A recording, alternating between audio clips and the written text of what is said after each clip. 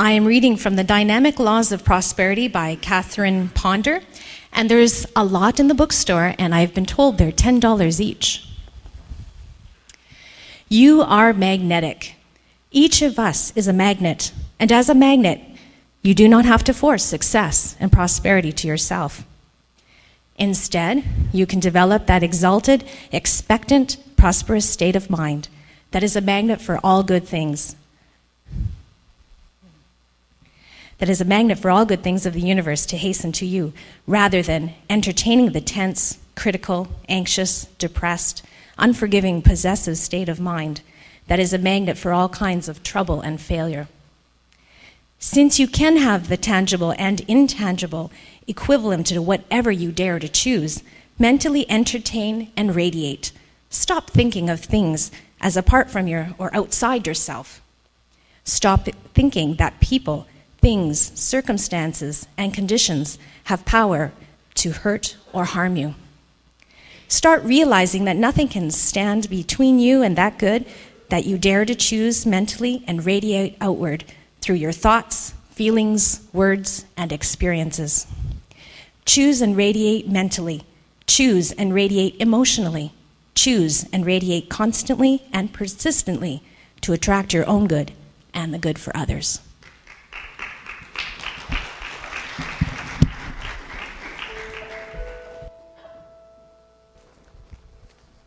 Good morning and welcome. I'm Reverend Patrick Cameron. I'm going to invite you to, if you'd like to stand with me and sing a prayer. It is a prayer we sing. And share a prayer.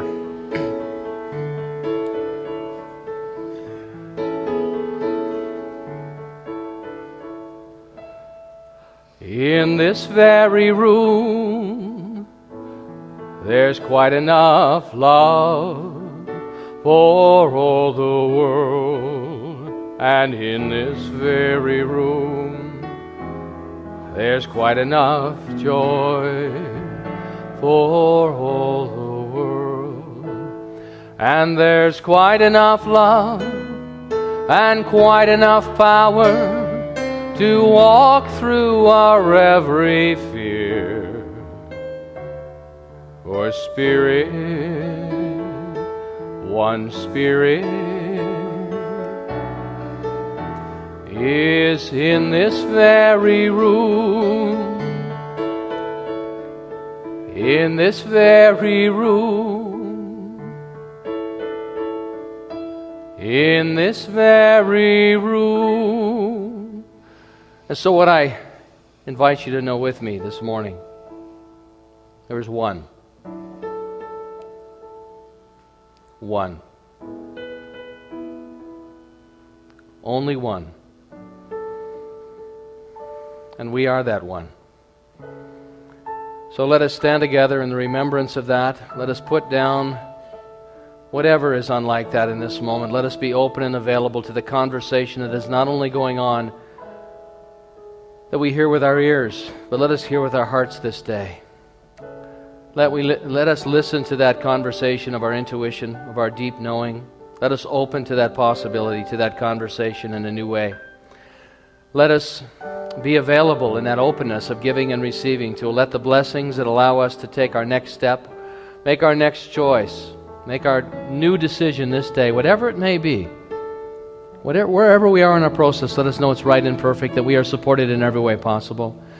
Let us celebrate the blessings of this day in gratitude and appreciation, ears to hear, eyes to see, to be able to taste the sweetness of life, to smell the aromas, to hug one another, to say welcome and farewell. And so with all that and so much more that blesses us each day, let us give thanks, knowing those blessings and the blessings that we prepare ourselves for in this moment are all the gifts from the one. And we are that one. And so I give thanks. I invite you as we release this to say together, and so it is. Please be seated. Thank you. Thank you, Brown. Beautiful. As Jennifer mentioned in her reading, we have these wonderful books by Catherine Ponder. It's really an old classic called The Dynamic Laws of Prosperity. And we bought enough of them so that we are made available in the bookstore. I know a number of you have already purchased them. But they're $10, which is a really great. I bought one at Ascendant because I needed to get prepared before the books came in. It was $23. So I just want to let you know that part of our way to give is to be able to share our good with you and make it available to as many people as possible. So today I'm pulling some things from Catherine Ponder's wonderful book, and I thought that activating the laws of prosperity might be a good place to start. Because we all know the ideas, but how do we activate? We talked about it last week. These are laws. And how do we continue to activate the laws? So we're going to talk a little bit about that today. Our opportunity to be on this planet, to be alive, to be here together, our opportunity is not to discover ourselves, but it is to create ourselves. So we're not here part of the discovery is, of course, creating ourselves. But I think when we start to, find ourselves, which was very popular, and it's still popular in some quarters, is really about we are creating ourselves moment by moment with each thought.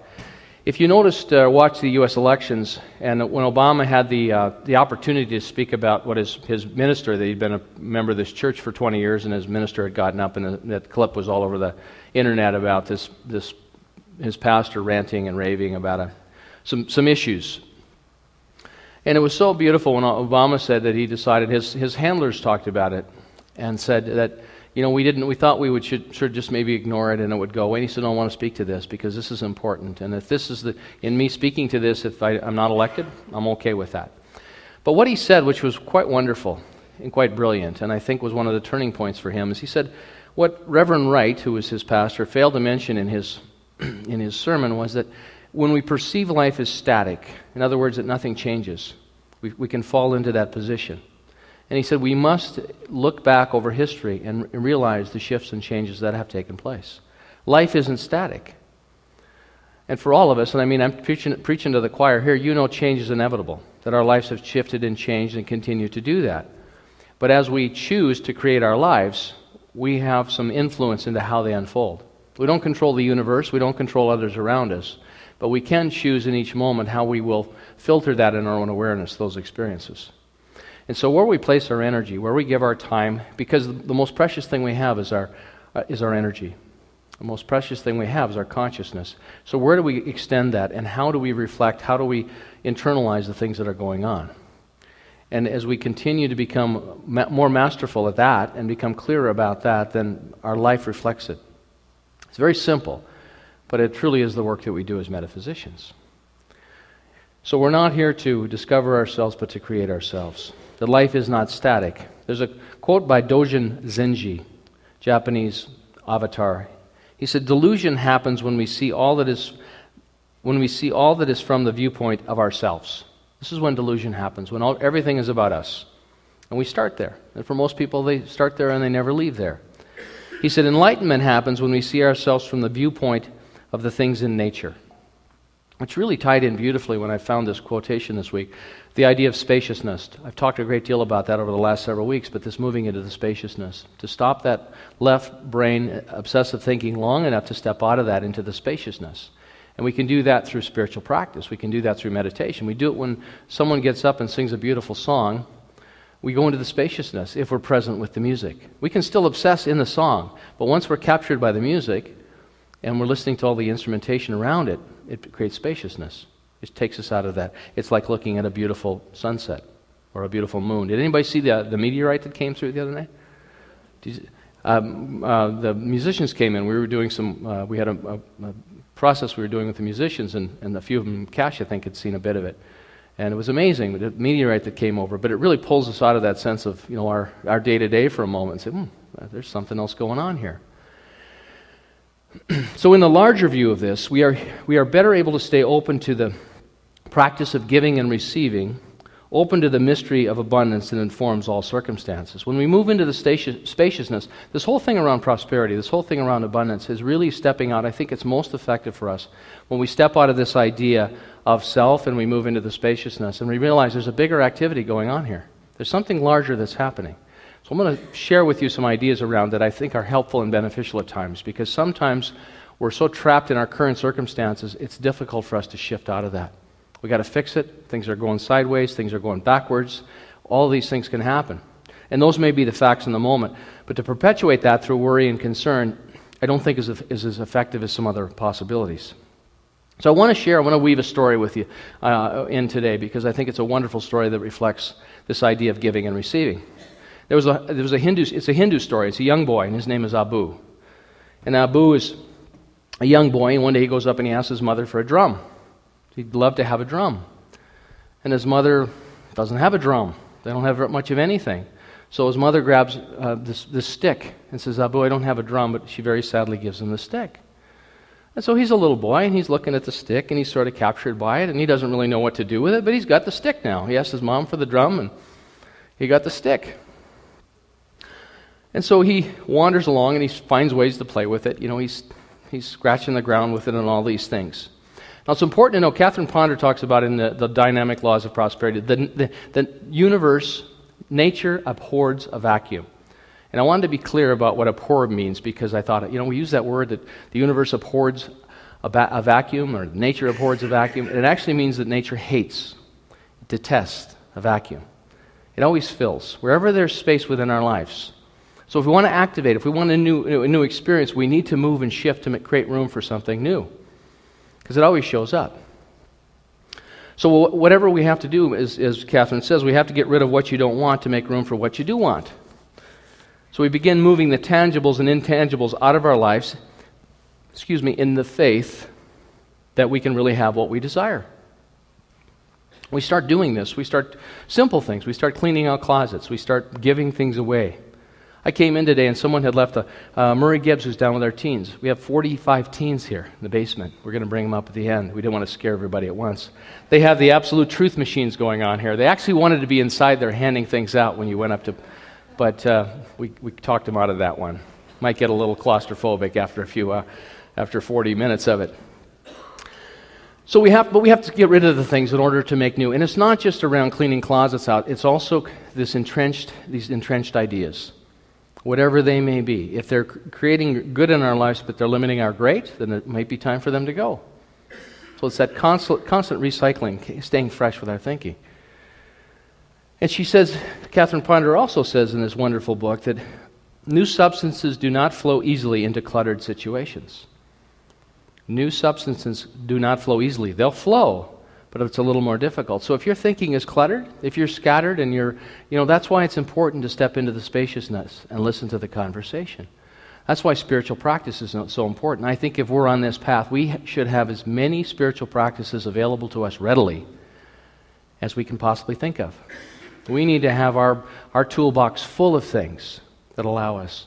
Maybe it's affirmations, maybe it's meditation, maybe it's movement. I'm reading Gabriel Roth's book, Sweat Your Prayers, right now, and her whole modality is about movement, about being open, and to the ecstasy. It's just an amazing, amazing book. So new substances do not flow easily into a cluttered situation. So here's Abu, he's got his stick, and he's wandering along, and he's scratching the ground, and he's not upset about it, he's just got a stick. Asked for a drum, got a stick. And he comes upon this woman that's trying to start a fire. And he's watching her for a while, and she wants to bake some bread, but she can't start her fire. And so he's looking at his stick, and he realizes this stick is pretty dry, it might help. So he says, here, use this.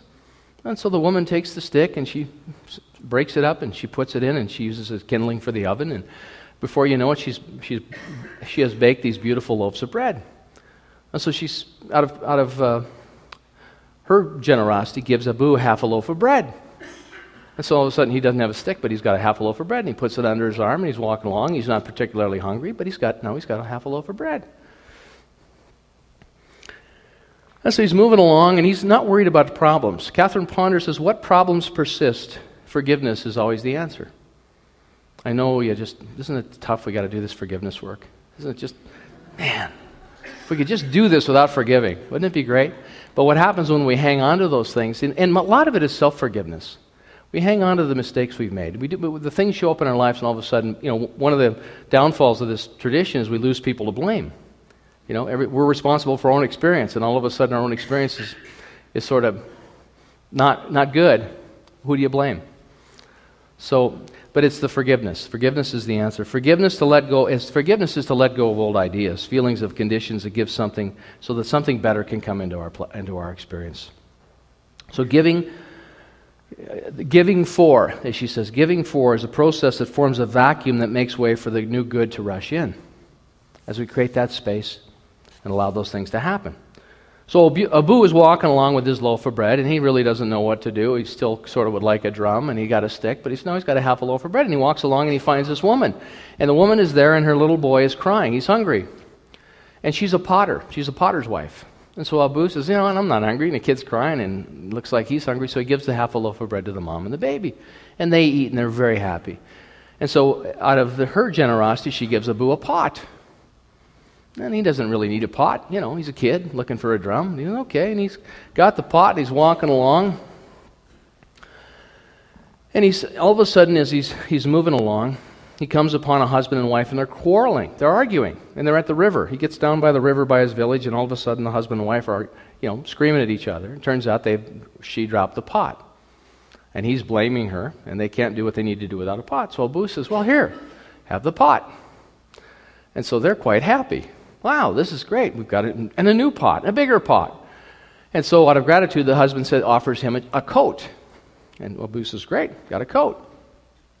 One of the things that Catherine Ponder recommends about forgiveness is that each day, we used to have it used to be, if you were around in those days, I was around, we had the Radical Forgiveness Circle. And there are facilitators that do radical forgiveness. And radical forgiveness is a wonderful activity. People get together in a big group and they do this forgiveness process. And it's quite lovely. The challenge with that is always, as I see it, the challenge for myself, and I hear it often, and I think one of the pitfalls that we can fall into as we do our work, as we walk along this path, is people will say to me many times, well, we're going to do this sort of thing. Say, we're going to do a forgiveness workshop, and people will typically say, oh, I've already done that. I've done all that work. I'm complete with that. But if we look back over the course of history and look at all the great teachers, the teacher Jesus of Nazareth said that forgive 7 times 70, which means a lot of times. Rumi, the Sufi poet, said that each event there's 70,000 veils that must be lifted, is the way Rumi put it. But he was a poet. And he said each one has to be lifted individually and lifted in a way that it doesn't tear and put aside. He was talking about the same thing, this idea of forgiveness. So I don't know if it's legitimate to say I've done that work, because what I find is that even though I've done forgiveness work and I'm committed to it, I always find somebody new to forgive. Has anybody else had that experience? It's just me. Yeah. There always seem to be a new, and most of the time it's me. There's a wonderful prayer on page 47 in the Dynamic Laws of Prosperity. It's a short one. There's beautiful affirmations and prayers in here. And I want to share this with you because I just think it's a gem. And she uses the G word a lot because she wrote back in the 30s, 40s, 50s, which is the God word. But you can insert whatever word you'd like there. Spirit, presence, the beloved. She says that presence, that God's forgiving love has set us free. Divine love now produces perfect results, and all is again well between us. I behold you with the eyes of love, and I glory in your success, prosperity, and complete good. She's talking about forgiveness. She's talking about the people you're having trouble with. You don't even have to go up and tell them this. They don't even have to know. But energetically they'll know, and it'll shift and change you. To wish somebody well. Wish them well. Bless them and wish them well. Because the resenting of them just keeps you stuck. It just keeps us stuck in our... And I don't have the luxury of being stuck anymore. I realize that. It was kind of good being able to be resentful for so long. But then I realized that where I wanted to go, the ticket that I had was not going to get me there. It is good to declare yourself, I am forgiven and governed by God's love alone, and all is well.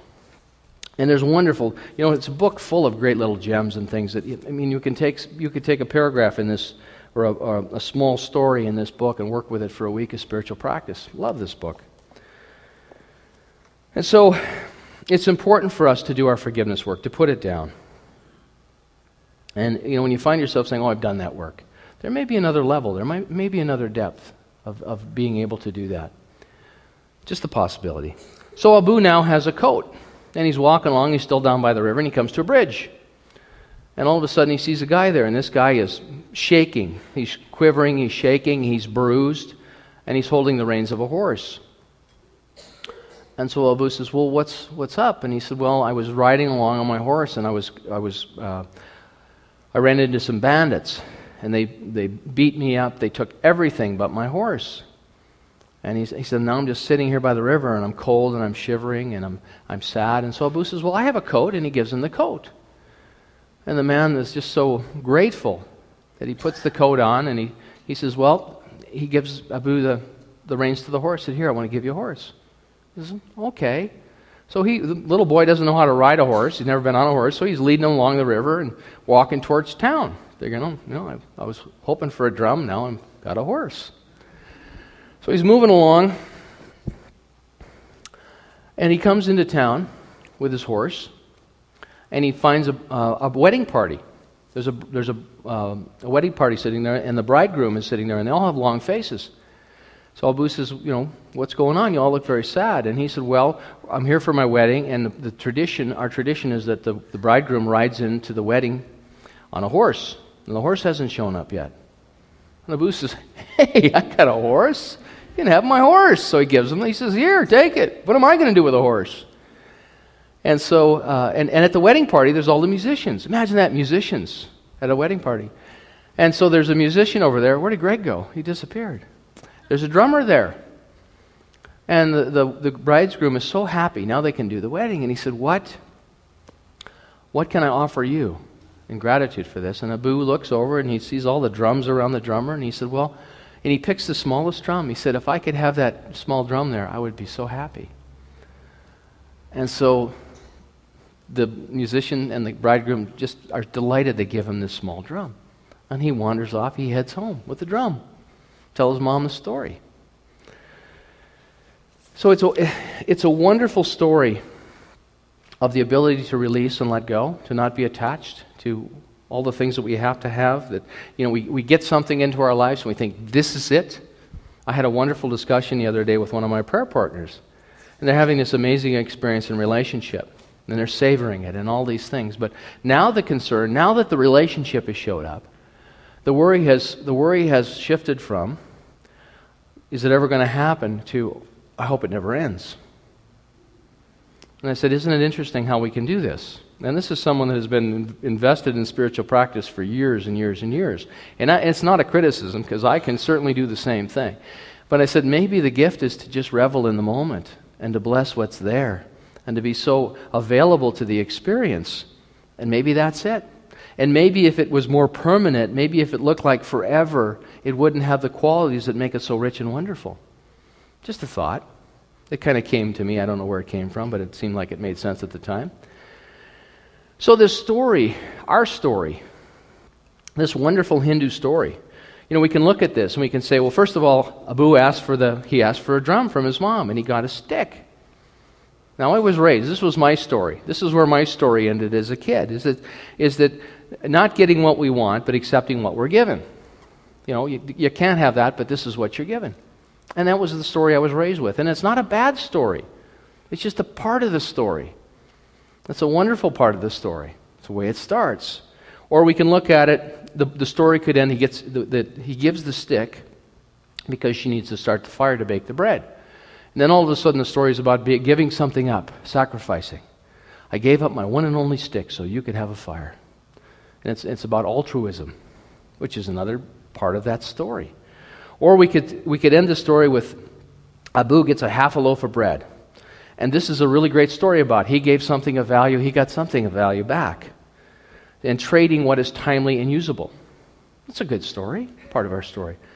But the wonderful gift in this story, if we look at it at a higher level, if we elevate our perspective on it, is that the longer we let the relationship unfold, the more we see how everything goes together.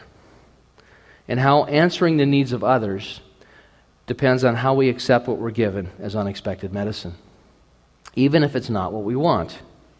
So I'm going to read you where I got this story out of Mark Nepo's book, The Facing the Lion, Being the Lion, and we're going to get some of these into the bookstore. We haven't gotten them in yet.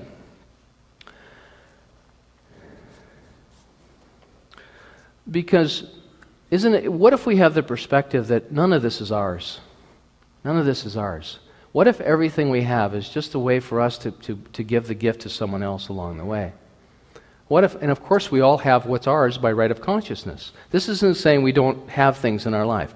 Doesn't mean we don't have, where you are in your life, have your income, but what if all the gifts are really designed so that we can share them in a way that allows others to live their dreams? And if we're open to that and we're active in that, then we're receptive to people sharing with us what is right and perfect for us. Nepal writes in this book about the story of in the North American Indians, this idea of Indian giver. And he said it's an interesting thing because that culture doesn't look at possession the way we look at it in our culture.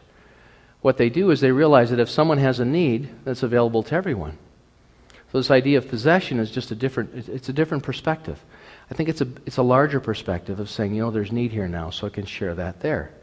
But what Nepo says is that often this courage to wait and let the fabric of the universe reveal itself dissolves our individual sense of ownership into a sense of guardianship over gifts that no one owns. In this larger fabric, gifts rush through the universe, moving from one place of need to another in a pattern too big to really see, in much the same way that blood rushes to a place of injury in the body. This humble story, allowed to unfold, lets us recognize that unexpected gifts that come our way might not be for us. It might be that, like the Hindu boy, we are called to carry it to another. We might be the one exchange along the way and the one exchange from realizing how we are all connected.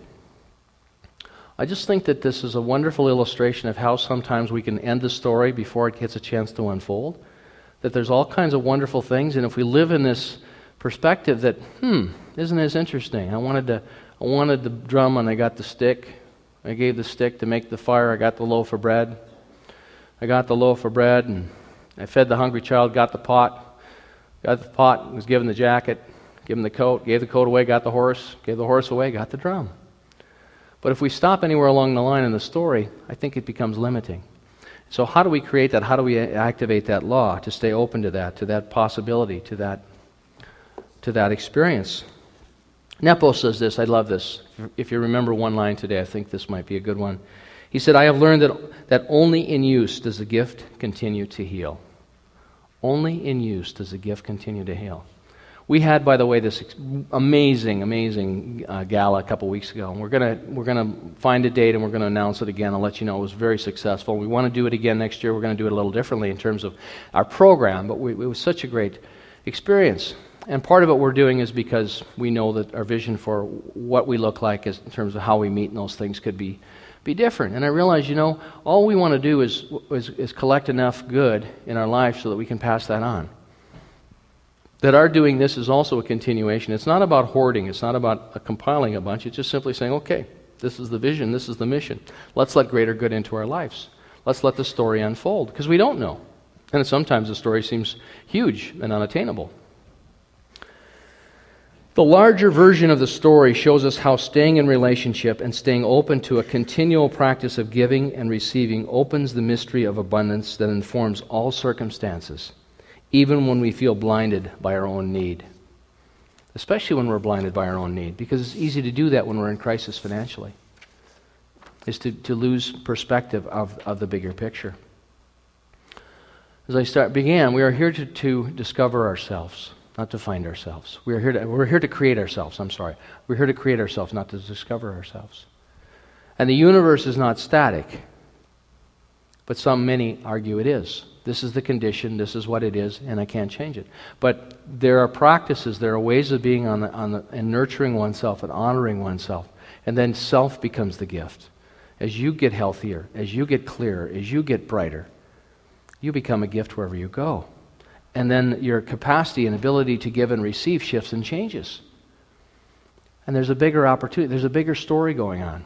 Laura and I went and had dinner with Danny Hooper and his lovely girlfriend, Tamara, last week. And while we were in the restaurant, I went to the men's room, and this young man comes in, and he's wearing a fedora, and he's wearing a tuxedo. And so I said, hey, what's the occasion, man? You're looking sharp. And he said, I just graduated from the U of A. And I said, well, congratulations. So we got talking, and he's from a First Nations group, and I don't remember which affiliation. But he said, I'm the third one out of 158 that has ever completed secondary education. I said, that's fantastic. Good for you. And so we talked a little bit more, and I went back to the table, and I told Danny. And now Danny, if you know, has a radio show in the morning. And I told Danny the story. So Danny got up and went over to the table, and he said, tell me your name. I want to announce this. And he said, well, if you could say hi to my mom, that would be great. And so he said, I've decided I'm going to get my master's. But he said, the lesson for me is that, and he was there with his aunt, and he said, my aunt is my hero. She was the one that said, go to school and get an education. And she said, and he said to me, the one lesson I've learned, we weren't even soliciting this, he was just pouring out of him. But he said that the one lesson I learned is that if you have one person that believes in you, you can accomplish anything. If you have one person that is your advocate, you can achieve anything. And I thought, isn't this true of what we teach here? If you're struggling with something, if you're stuck in something, work with a practitioner. Have somebody support you into a new idea. It probably won't happen immediately, but it shifts and changes you, and the growing and the learning and the opening. Because I think working with someone and saying, I need help, is such a powerful gift to yourself and to another. But this young man standing there, his name was Derek Thunder. So Danny, I didn't get up early enough to hear it because Danny's on the radio and we're usually doing other things early in the morning. But he said, I'll say hi to your family and your friends and congratulate you. And Danny talked about it too, that how that can, it went on and on. I'll talk about the whole thing one day. I need to write about it, I guess. So the question is for you and I, are we able to stay open to the larger relationship, to the continued practice of giving and receiving, open to the mystery of abundance that informs all circumstances, even when we are blinded by their need, when we're blinded by our own need? And so that's the question. So as we move out in this week, let's take that with us. Let's understand something larger showing up. So when the good shows up in our life, is it for us, or maybe we're carrying it for someone else? Maybe the money that we have in our experience is really, we're hanging on to that, and we're being good stewards of that, because there's some great thing that will show up in our lives where we can be abundant and full enough so that we can use some of that for a greater good. See, that's what abundance is for. Abundance is not for hoarding, it's for doing greater good, for doing greater work on the planet. And so to open to that and put down, to do the forgiveness work, because I think it has to start with the forgiveness work. We activate these laws, but we have to set a foundation of possibility where it's ripe and powerful and possible. Without that, we can do all the practices. But if there's no room for a new idea, if the cup is so full that it won't hold another drop, it's pointless. And so it is.